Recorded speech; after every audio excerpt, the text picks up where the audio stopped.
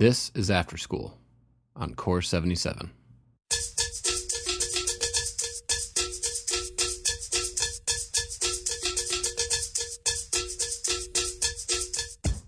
I'm Don Lehman. 2014 promises to be a historic year for the Smithsonian's Cooper-Hewitt National Design Museum here in New York City. Their wildly successful National Design Award program, which has quickly become the most coveted honor for American designers, is celebrating its 15th anniversary. 2014 also marks the reopening of the museum's East 90th Street location. The former home of Andrew Carnegie is undergoing a dramatic 16,000 square foot expansion that is both modernizing and preserving the character of the 110-year-old mansion. To help give us an inside look at their year of celebration and change is the director of the Cooper-Hewitt, Caroline Baumann. We talk about the National Design Awards, the expansion, as well as the museum's evolving role and what it's like to run the only museum dedicated to historic and contemporary design in the U.S. Stay tuned.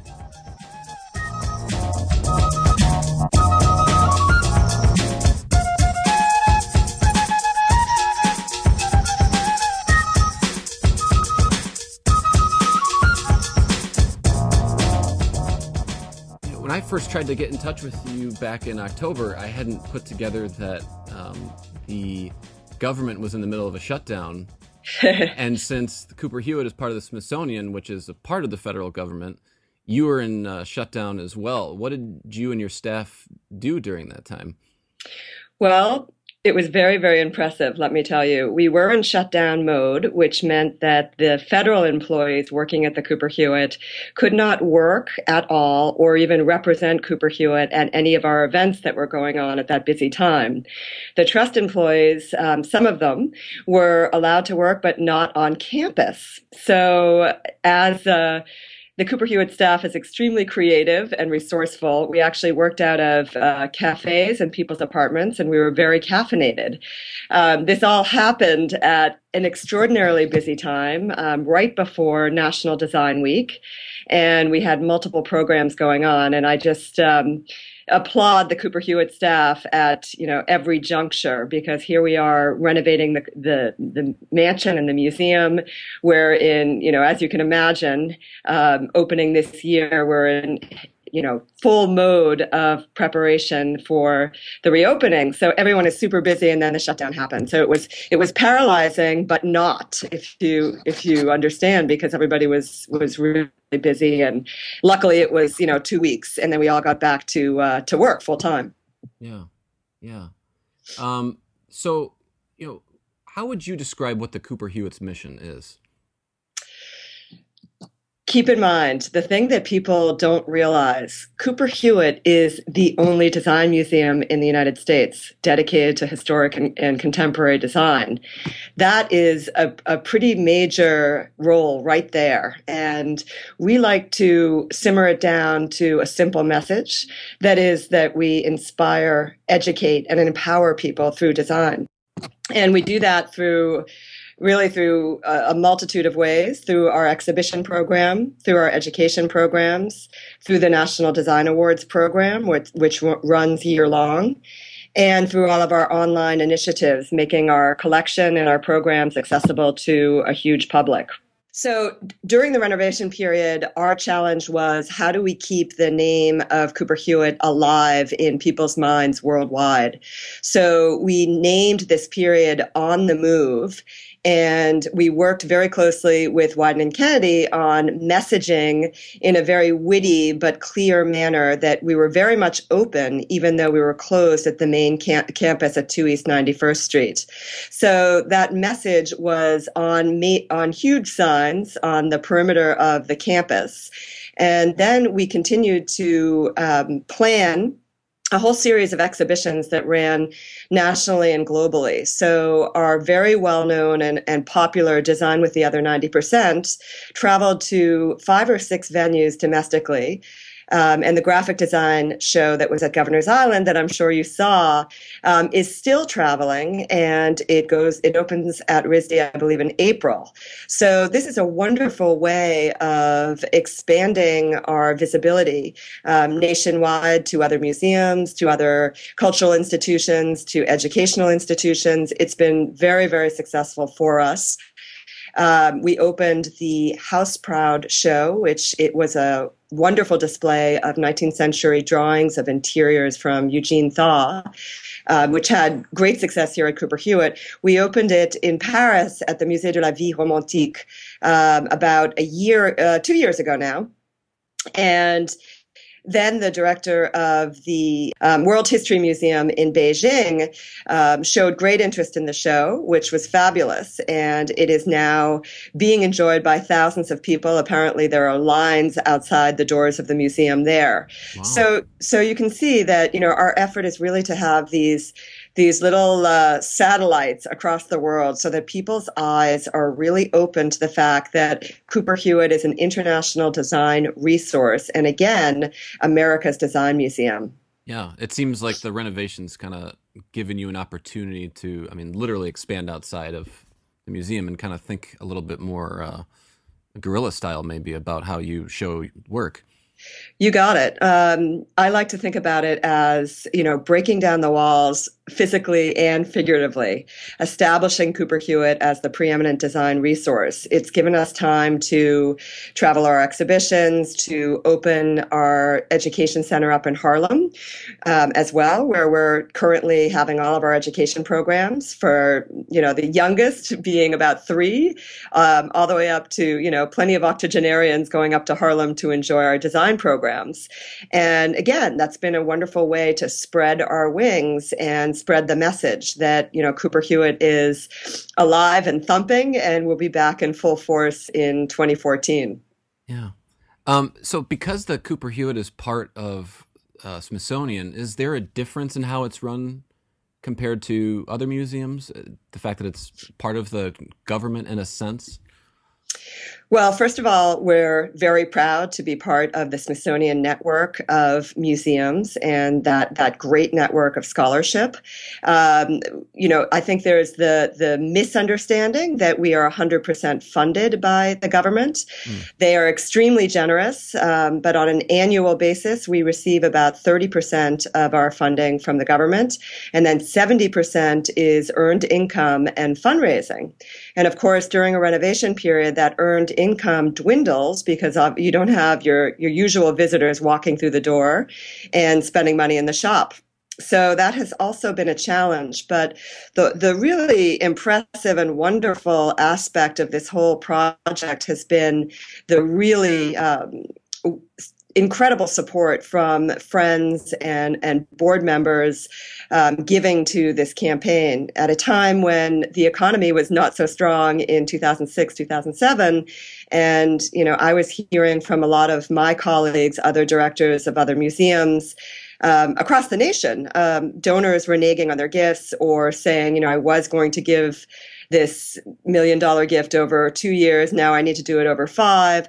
That kind of thing did not happen at Cooper-Hewitt. So we were able to raise the money and, keep plowing ahead and make this dream happen. So it's really just fantastic. And the scope has grown a bit. It as you read in the Wall Street Journal, the project became more expensive, like any renovation project, especially a renovation project of a 19th century building that Andrew Carnegie had built between 1899 and 1902.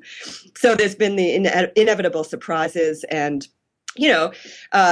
stops and starts, but we've dealt with them really, really well. And we're on schedule right now and on budget for an opening in fall 2014. Wow. Yeah. Yeah, that's great. So here's a question I've always wondered, specifically about the Cooper-Hewitt, and it's why is the museum is still called the Cooper-Hewitt? Because I know kind of historically it was that, but you would think with the names Smithsonian and National Design Museum attached to it, those two kind of clearly lay out the prominence of the museum for the country and for the world. But the Cooper-Hewitt part is more ambiguous, and you kind of have to teach people what that's about. What's the thinking behind using Cooper-Hewitt so prominently? You are asking a question that I can answer in part, and Okay.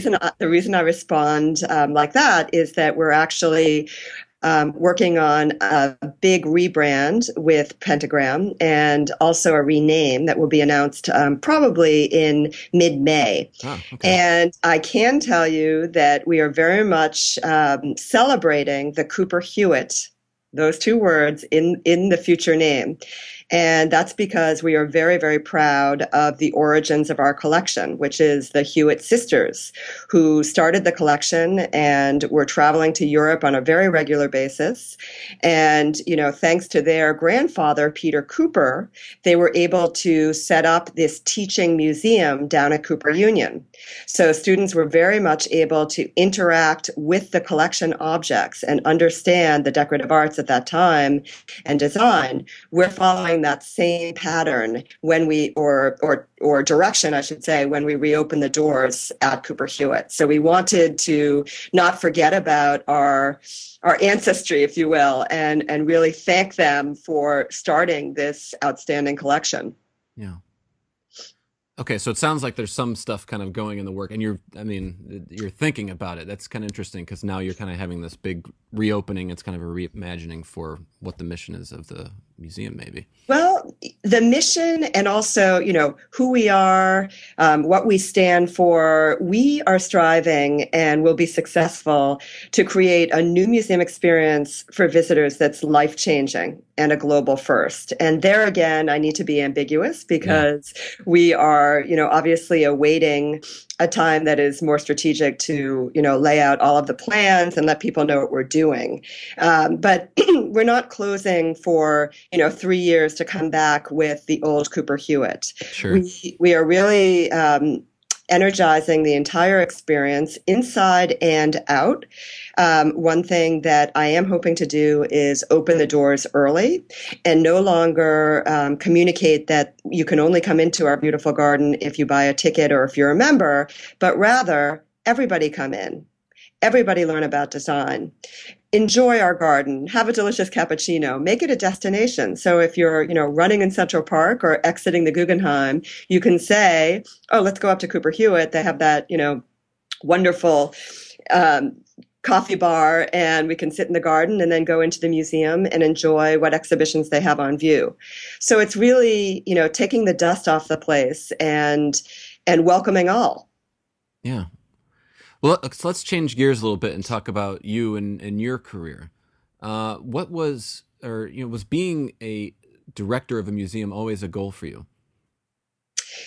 Well, I'd like to rewind even more and just talk Sure. about growing up. I had a Swiss French father and an American mother. My father was a physicist, and we grew up north of Boston in a town called Winchester with a huge basement. And on any given day, there would be, a telescope being polished by one of us with my father, or circuit boards that we were testing. There was always this crazy scientific experiment going on. We also had a dark room. We had a printing press, so I was printing my own business cards at about the age of 4 and having fun setting type. So I grew up in this very, very creative, design-centric atmosphere. And because of the Swiss French connection, we were abroad a lot. And both my parents were professors, and we were constantly going to see the chateau and Romanesque and Gothic architecture, on a daily basis. So that was sort of drilled into us, looking at things from the standpoint of design, which really fed my my mind for obviously for my entire growing up. And came to New York to enter the PhD program in medieval art, of all subjects, at NYU's Institute of Fine Arts. Hmm. It was an unbelievable experience. But at a certain juncture, I realized that I didn't want to follow the path of my parents and become a professor, but rather become a museum administrator. And at that moment, I was thinking of any one of the key roles, whether it would be conservator, curator, or director of the museum. And because the Institute of Fine Arts is on East 78th Street, that proximity to the Metropolitan really proved to be terrific because we were constantly working with curators and conservators from the Met. So I really got my feet wet in graduate school. And, it had sort of an interesting career where my first step was actually working for George Braziller, who was one of the first publishers to reproduce medieval manuscripts and create really true facsimiles of these manuscripts, as well as Japanese screens. And, he did not spare a penny on the book. So it was a wonderful experience in publications and reproductions of facsimiles. I got to spend a lot of time at the Pierpont Morgan, comparing the actual medieval manuscript to what we were creating. And bit by bit, ended up running my own editorial business, working for Abrams, Abbeville, MoMA, and other museums. And that sort of led me into a different role at the Museum of Modern Art, and then a permanent one, working on more of a marketing and development, more in a marketing and development role, which of course, both of those tasks are absolutely key for any museum leader to be able to know how to run the business and know how to fundraise and know how to market. And was at the Museum of Modern Art for about 8 years, and then joined Paul Thompson in 2001. Paul was the director for 8 years here at Cooper-Hewitt. And together we built the vision for the new Cooper-Hewitt, and came out with the whole fundraising campaign, strengthened the board, got them behind us. It was a really, really fantastic experience. And then, of course, Paul left to become the rector of the Royal College of Art in London, and Bill Moggridge joined and was just an incredible partner. And this, the tragic thing there is he was just getting his speed at Cooper-Hewitt, because obviously it takes some time to get your feet wet when you completely change your career. And he was having a ball, and then of course fell ill. So have been forging ahead with our shared vision in mind, and we'll be celebrating Bill in the opening exhibition on the first floor. Oh, great. And dedicating the exhibition to him, which the entire staff is really excited by. So we'll be focusing on design process, and we keep Bill in our minds every time we talk about the show. Yeah. So it sounds like I want to get back to you a little bit, but it sounds like this expansion has been in the works for quite some time. It's over the course of 3 directors now. You're the third. That's correct. But you've been the constant. So what's it been like, kind of pushing this boulder up the hill for so many years? Well, you used the right metaphor. It is indeed. It has been a bit Sisyphean. I am a Sisyphus. I don't know.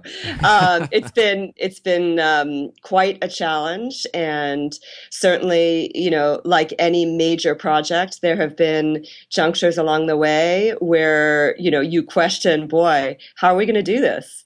And very, very luckily now I'm at the exciting point of seeing the light at the end of the tunnel. We're at 85% completion within the mansion renovation. One of the floors will be turned over to us by the contractors in April. So we will start exhibition preparation. Oh, wow. and installation. So, the energy is there because we're now talking about, okay, what will the ticket look like? What is the new visitor flow? How will we deal with lines around the block? Keep in mind, it's still a mansion. Yes, we are transforming it into a 21st century museum and a design museum, and expecting upwards of 350,000, 400,000 people. But how do we deal with that? How do we keep people happy when they're waiting in line? How do we feed and seat all of those people in our gardens? So those are all things we're tackling at the moment. Yeah. So, I imagine your daily activities right now are a bit kind of all over the place because of everything going on. But what are some of the things that you deal with on a day-to-day basis?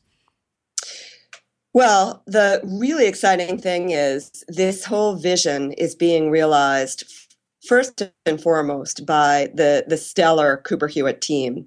So we work, nonstop together about, all of these issues that I've just mentioned, but in tandem with eight fantastic design teams. And yes, you heard me right, eight design teams. Wow. So Diller, Scofidio, and Renfro, Local Projects, Think, Walter Hood, Gluckman Maynor, the architects, Beyer Blinder Bell, Pentagram, and Chester Jenkins. So together, we are working on the new Cooper-Hewitt. And to really send this message home, something that I'm really looking forward to is sharing that process with our visitor when we reopen. And again, there I need to be a little bit ambiguous, but we will not hide the fact that all of these design teams united to realize the vision with Cooper-Hewitt. And we want to celebrate them. I want to celebrate the staff.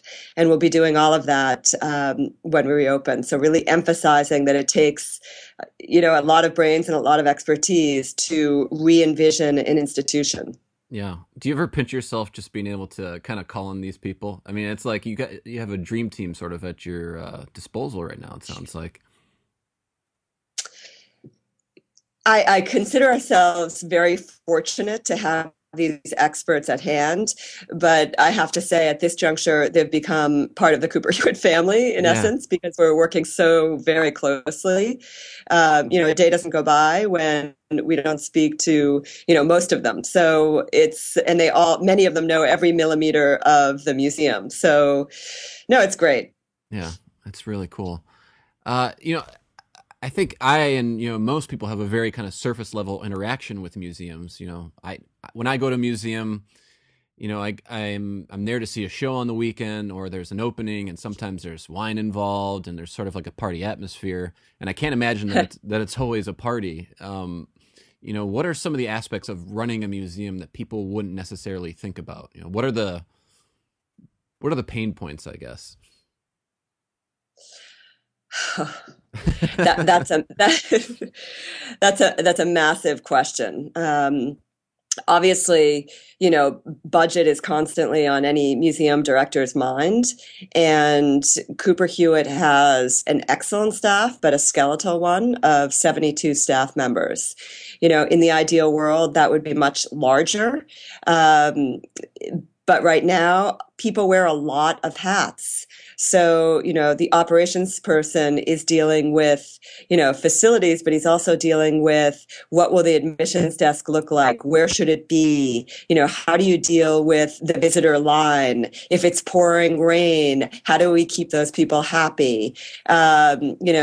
If there's a snowstorm, how do we deal with the different, entrances and egress? And there's myriad issues. And for me, it's thinking about all the different constituencies every day. So, what's the staff working on? Are we communicating to the Board of Trustees? Are we communicating to, the Smithsonian so that they know where we are with the renovation and what our plans are? Are we communicating with New York City, who came in as a major donor for this project? And then thinking ahead to what exhibitions are we opening with, but what are we doing in 2015? What are we doing in 2016? What are we doing to establish Cooper-Hewitt as the preeminent design hub and one of the world's most acknowledged leaders in design? Who should we be reaching out to? And then from the education standpoint, how are we debating and defining historic and contemporary design? How are we being relevant to bring in new audiences so that Cooper-Hewitt continues to grow? How do we involve Generation Y? How do we, get our visitors to come for those exhibitions, but also come back on a regular basis? How do we make it a social space that people look forward to coming to? All of these questions are on my mind on a daily basis and more. Yeah. Yeah. Huge design problems, but kind of fun stuff, I'm sure, to kind of think about. Absolutely. Absolutely. No, I love what I do. Yeah. So let's talk National Design Awards.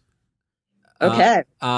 I love awards because it's I love debating with people, what was deserving, what should have been honored. I'm sure, we're all the kind of the same way with the Oscars and different kind of stuff like that. It's just kind of fun to do, and it kind of brings a lot of attention to that subject, and to do it for design is awesome. And what's really great about them is they become these markers that let us look back and remind us what was important and notable at that time. That's right. And the NDAs, I guess the National Design Awards, they're kind of an unusual award because they're almost like Nobel Prize like, and there's these static categories, and they've the award's only been around for about 14 years or so now, but the awards have the categories have kind of remained the same, but it seems like the logic behind who or what is awarded something can change or evolve depending on what you feel is right on a year-to-year basis. So is it like a Lifetime Achievement Award? Is it an Oscar where the best work of a certain time period is awarded something? Or is it like a Hall of Fame? How would you describe the honor? Well, first of all, we're very proud that we're approaching the 15th anniversary of the program. When I started at Cooper-Hewitt in 2001, it had just started, and we were parallel with the Chrysler Design Awards that you may remember.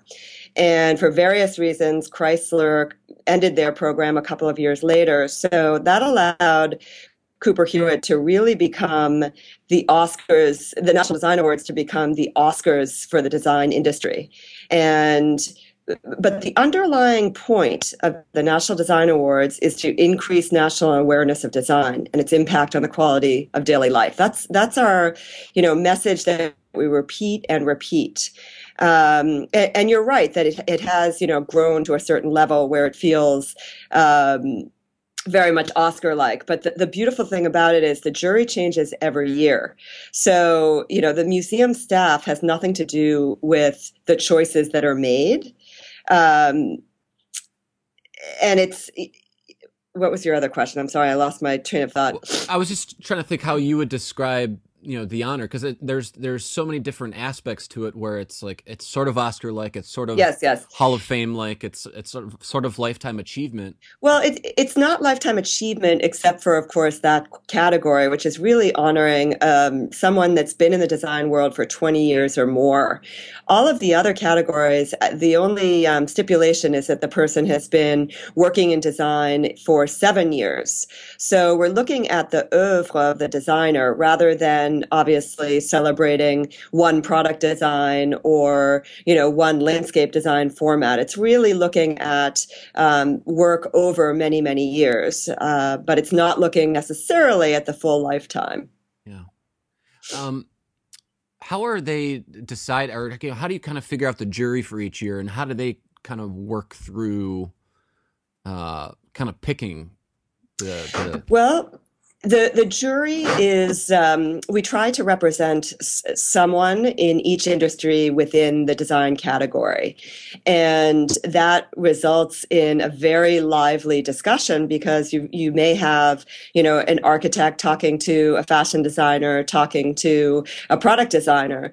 But again, that's the beauty of it, is this mix. I was just a juror at the Rotterdam Design Prize, and the challenge there is you are judging, you're looking for one winner across all of those possible categories. Oh, wow. So, it's very tough because, it might be, for example, the winner of the Rotterdam Design Prize was an app that helps people that hear voices. And it's an app that you go to when you're in a social sphere, and it calms your mind and it calms the voices in your head. And it's proven to be very effective. But, we were looking at that versus examples of fashion. And obviously, that's very, very challenging. So it made me think a lot about the National Design Awards and the strength of our categories. I think the fact that, the only tweak that we've made in the 15 years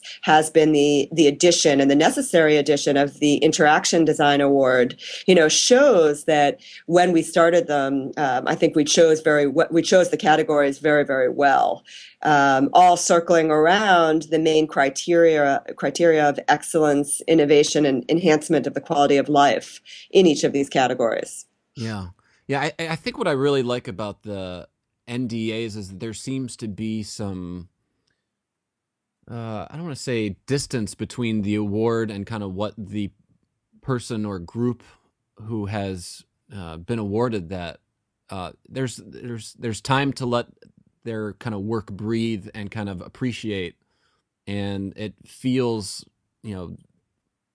fully deserving when they get it. And then sometimes if it's on a year-to-year basis, we're kind of caught up in a cycle of, it's hard to have the distance to appreciate what was really great at that time. And I guess what I'm saying is the NDAs feel a little bit more. There's some more thought given to them, and maybe that's the wrong way to think about it. But I don't know how you think about it. Well, a lot of thought is given to them. We are, well, I shouldn't say we. I basically greet everyone in the morning and wish them luck, and then they are behind closed doors, the jury, for 2 full days, and look at each portfolio with great care.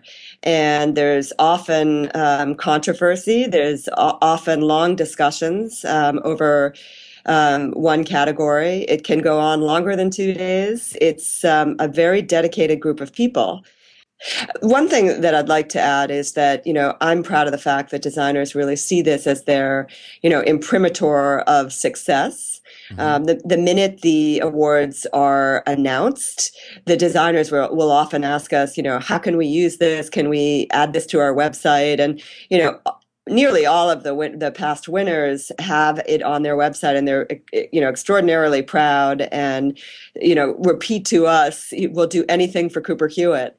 And once I started hearing that, years ago, we jumped on that because we really want to celebrate the National Design Award winners, not only in October, but all year round. So, for example, you may have seen Paula Scher's wonderful Christmas greeting for Cooper-Hewitt this year. That's one fun way that we integrate the National Design Awards genius and skill into our usual, day-to-day at Cooper-Hewitt.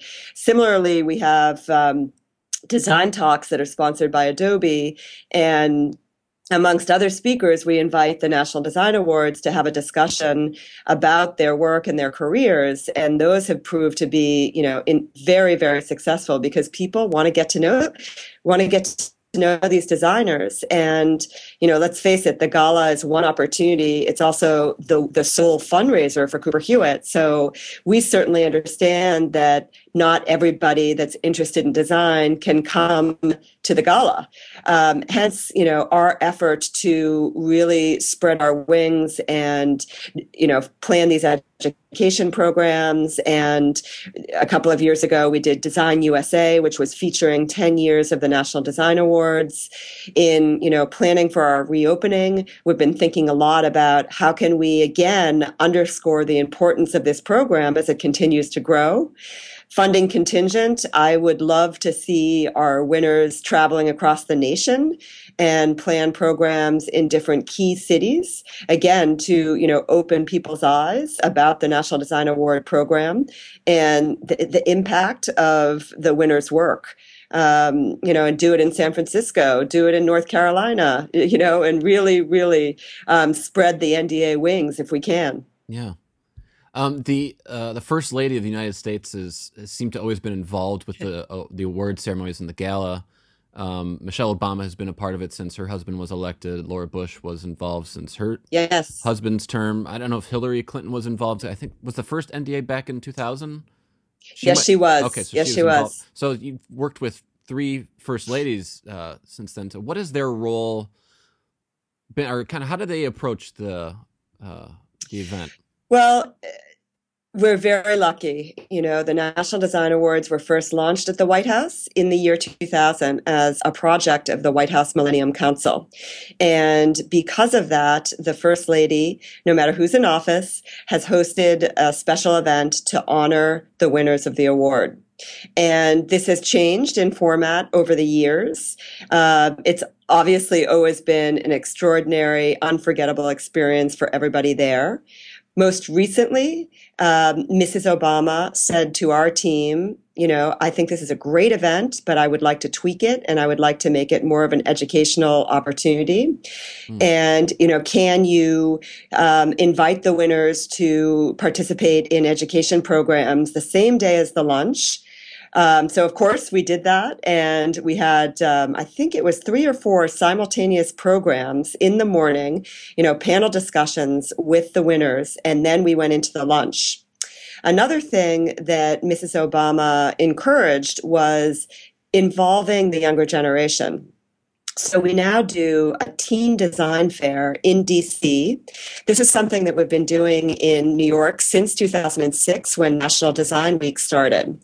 And it's basically like speed dating for these high school kids, but they're speed dating, learning about how wonderful a career in design can be. So we'll sit down, 6 or 7 high school students with the winners and past winners. This is something that has become such a sought after program because the designers love it. They love imparting their, experience about being a designer and learning how to run a business with these kids. And, I often think that had I had this as a 14-year-old, I might just be, working with Hoefler and Frere today. Or that's a bad example given what just happened, but I would probably be a font designer. And maybe instead of a museum director, meaning that it's really such an impactful experience to be able to ask a designer anything. So a couple of years ago, I was walking around the room and heard one kid say to Isaac Mizrahi, how much money do you make? And Isaac laughed and said, quickly, less than last year, ha ha ha. But my point in adding this comment is we really encourage them to ask anything they want. Yeah. We want them to understand, what's design? What does it mean to be working in design?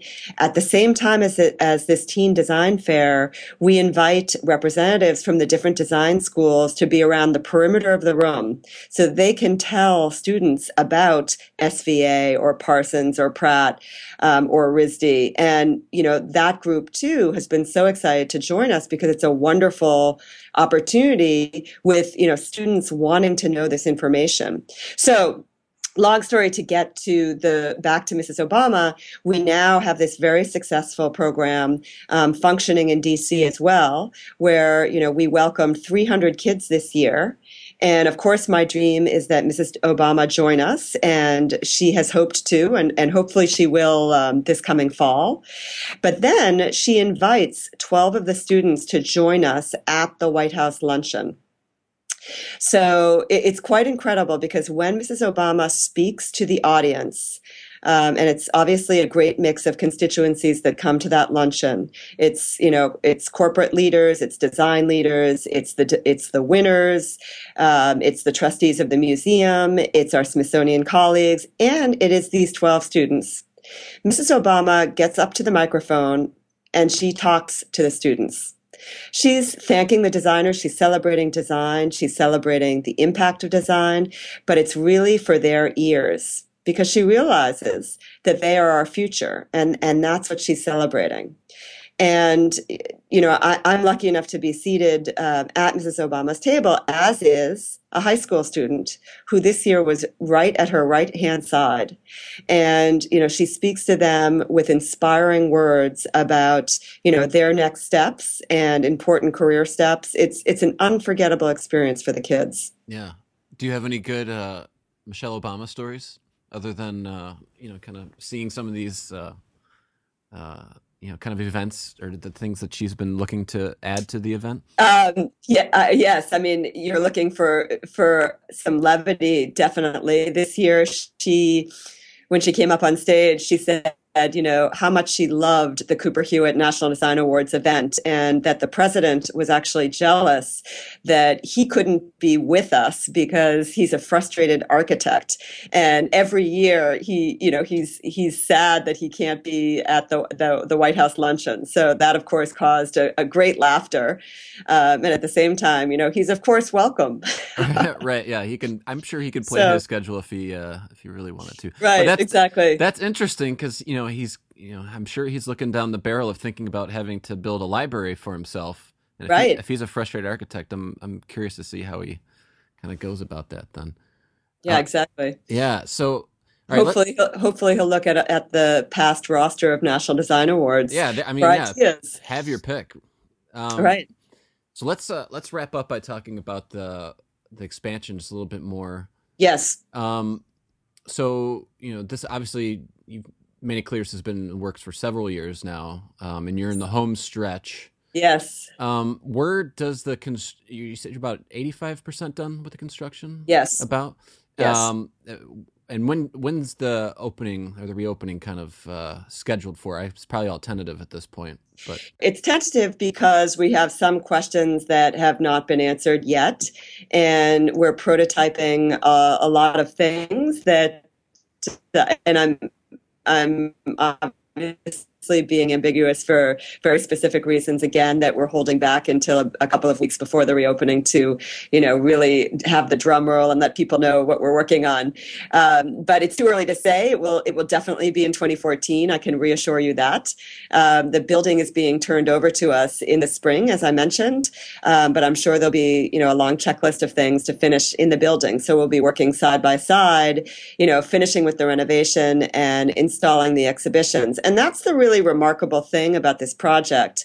Many museums have built new wings or worked on renovations, but not simultaneous with a complete reinvention of the museum experience. And I can't reiterate that enough. We are coming back with a whole new face, a whole new experience, one that will be much more social, one that will turn visitors into designers themselves and really make them understand the power of design. And this will have worldwide ripples. So you can imagine it's complicated, and we hope to announce the date of the reopening later this spring. Yeah. What aspect are you most looking forward to? Like, if there's one space or there's one sort of thing that you just can't wait for people to see? Well, the terrific thing is that we're gaining 6,000 square feet of gallery space. And, as you know, being a designer, a mansion museum that's built at the turn of the 19th century was definitely a challenge to present compelling design exhibitions over the years. We've done a terrific job. We've built a lot of walls, and now by opening up the third floor, which used to house the National Design Library, and that has been moved to the townhouses that we own on 90th Street, we'll have this incredible open expanse to present design exhibitions. And, that is now the Barbara and Morton Mandel Design Gallery, which was announced in yesterday's Wall Street Journal. That is really one of the main reasons for the renovation. We needed to expand. We needed contemporary gallery space, and we were able to do it in the footprint that we had. So, that's the terrific thing. And we'll be able to deliver our mission in a whole new way and have major examples of design objects on the third floor. Yeah. Anytime you can add 6,000 square feet in New York City, it's kind of an amazing feat. Yeah, that's for sure. And, if you have time, check out the Tata Nano video that's on our website. In 2009, we did this mini exhibition in the Great Hall on the car, and we had trouble getting it into the museum. We had to build a ramp on the main entrance and, keep visitors away for the hours that we were doing this. And that's a massive part of this project is bringing us up to speed and making us a true, contemporary museum where efficiencies are in order. And, the registrar staff and the exhibition staff have a clear path, from the driveway into the museum. So, that's all behind the scenes stuff that the visitor won't know about, but it's a big part of this renovation project. Yeah. So you've been, while this has all been going on, you've mentioned before you've been running events and educational programs in Harlem. What happens to that space when you move back into the museum? We're analyzing that right now and whether or not we will be keeping it open. But the key there is to make sure that we communicate really well to that new audience, that the museum is the doors have opened at 2 East 91st Street. So we're coming up with creative ways to, scurry those people to 91st Street and welcome them here. We've grown the audience remarkably. We've got hundreds of new families that are coming to our education programs all the time now, which is fantastic. So, that's our challenge. Make sure that they know the museum exists and has, even more programs going on at the museum. It's funding contingent. If we can run both simultaneously, we will. Yeah. So I'm sure you've been kind of dreaming about the shows that you've been kind of thinking about for the reopening. And it's got to be kind of like when Saturday Night Live is off the air for the summer, and there's all these news events that happen, and they can't comment on them. I'm wondering what's been going on in design that you have been wanting to kind of, either document or kind of, make note of that's been that you've missed out on in these past couple years. Well, I don't feel like we've missed out on them. Maybe missed out as far as, including them in exhibitions, but Right, it's right. allowed us to really dive into them at a whole new level. Obviously, 3D printing is a big subject and changing on, such an accelerated basis. I think Mad Show is an excellent one. So we're thinking about, how to integrate that really important way that designers are working into future exhibitions. Design is changing so fast. Design is answering questions now that weren't being answered before. Really looking at social issues, and we want to make sure that that important role of design is really emphasized through our education programs, through our debates about design, again, so that people can realize, wow, if I get involved in design, I can really improve the world that we live in. Yeah. Well, I just want to thank you for your time. I know you've got a lot going on right now, and I just think the work you and the rest of your team are doing over there is so important. The museum has always kind of brought us, everyone in design together, all these different forms of design. But I think it's really within the past 10 years or so where it feels like all these different design disciplines are collaborating more, and we need to. And it's amazing that you guys have always kind of been on that. And, plus it's just kind of amazing that the field I'm in has a museum dedicated to it, so it's all great work. And I just wanted to thank you for taking the time. Don, thank you so much. I can't wait to welcome you and hundreds of thousands of other designers in 2014 and beyond. So thank you so much for the opportunity to share our work with a bigger public. I Yeah. appreciate it. Yeah. Thank you very much. Well, I think the only thing I'd like to add is that, obviously innovation and groundbreaking technology will shape the transformation, and the prototypes I referred to are involved in that whole new way of welcoming the visitor and expanding their understanding of design. Yeah. And it will be a global first, and hence, as as an industrial designer, just coming up with the right object and the right experience has been what is keeping us from saying, okay, we're definitely opening on X date. Yeah. Yeah. And it's funny. I've been having this conversation with people just about the nature of design, and I think what makes what we do so different is that the end result needs to be effortless.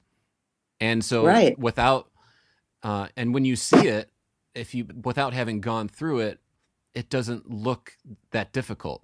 But that's all that effort that goes into it that you're going through right now with the museum and these prototypes that you're talking about. I'm sure. Yeah, that's absolutely right. It's just this, again, it's pushing the boulder up the hill. But when we see the end result, it'll just feel so obvious and great that it's just going to feel like that's the way it always should have been. Right, exactly. Exactly.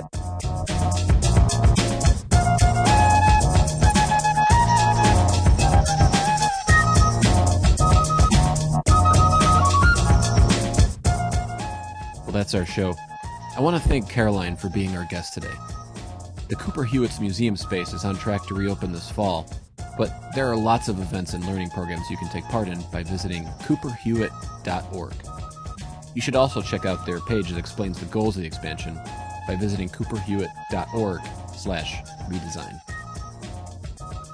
You can subscribe to Afterschool on iTunes. Just go to the iTunes store on your computer or the podcast app on your mobile device and search for Core 77 or Afterschool. And when you're there, if you like what you're hearing, give us a nice review so other people can find us as well. Also on Core 77, we include show notes that link you to all the stuff you heard us talking about with Caroline. You can follow me and the Afterschool podcast on Twitter at Afterschool, and you can follow Core 77 on Twitter at Core 77. Afterschool's theme song is Introducing Today by Disco Lobos. I'm Don Lehman. Talk to you soon.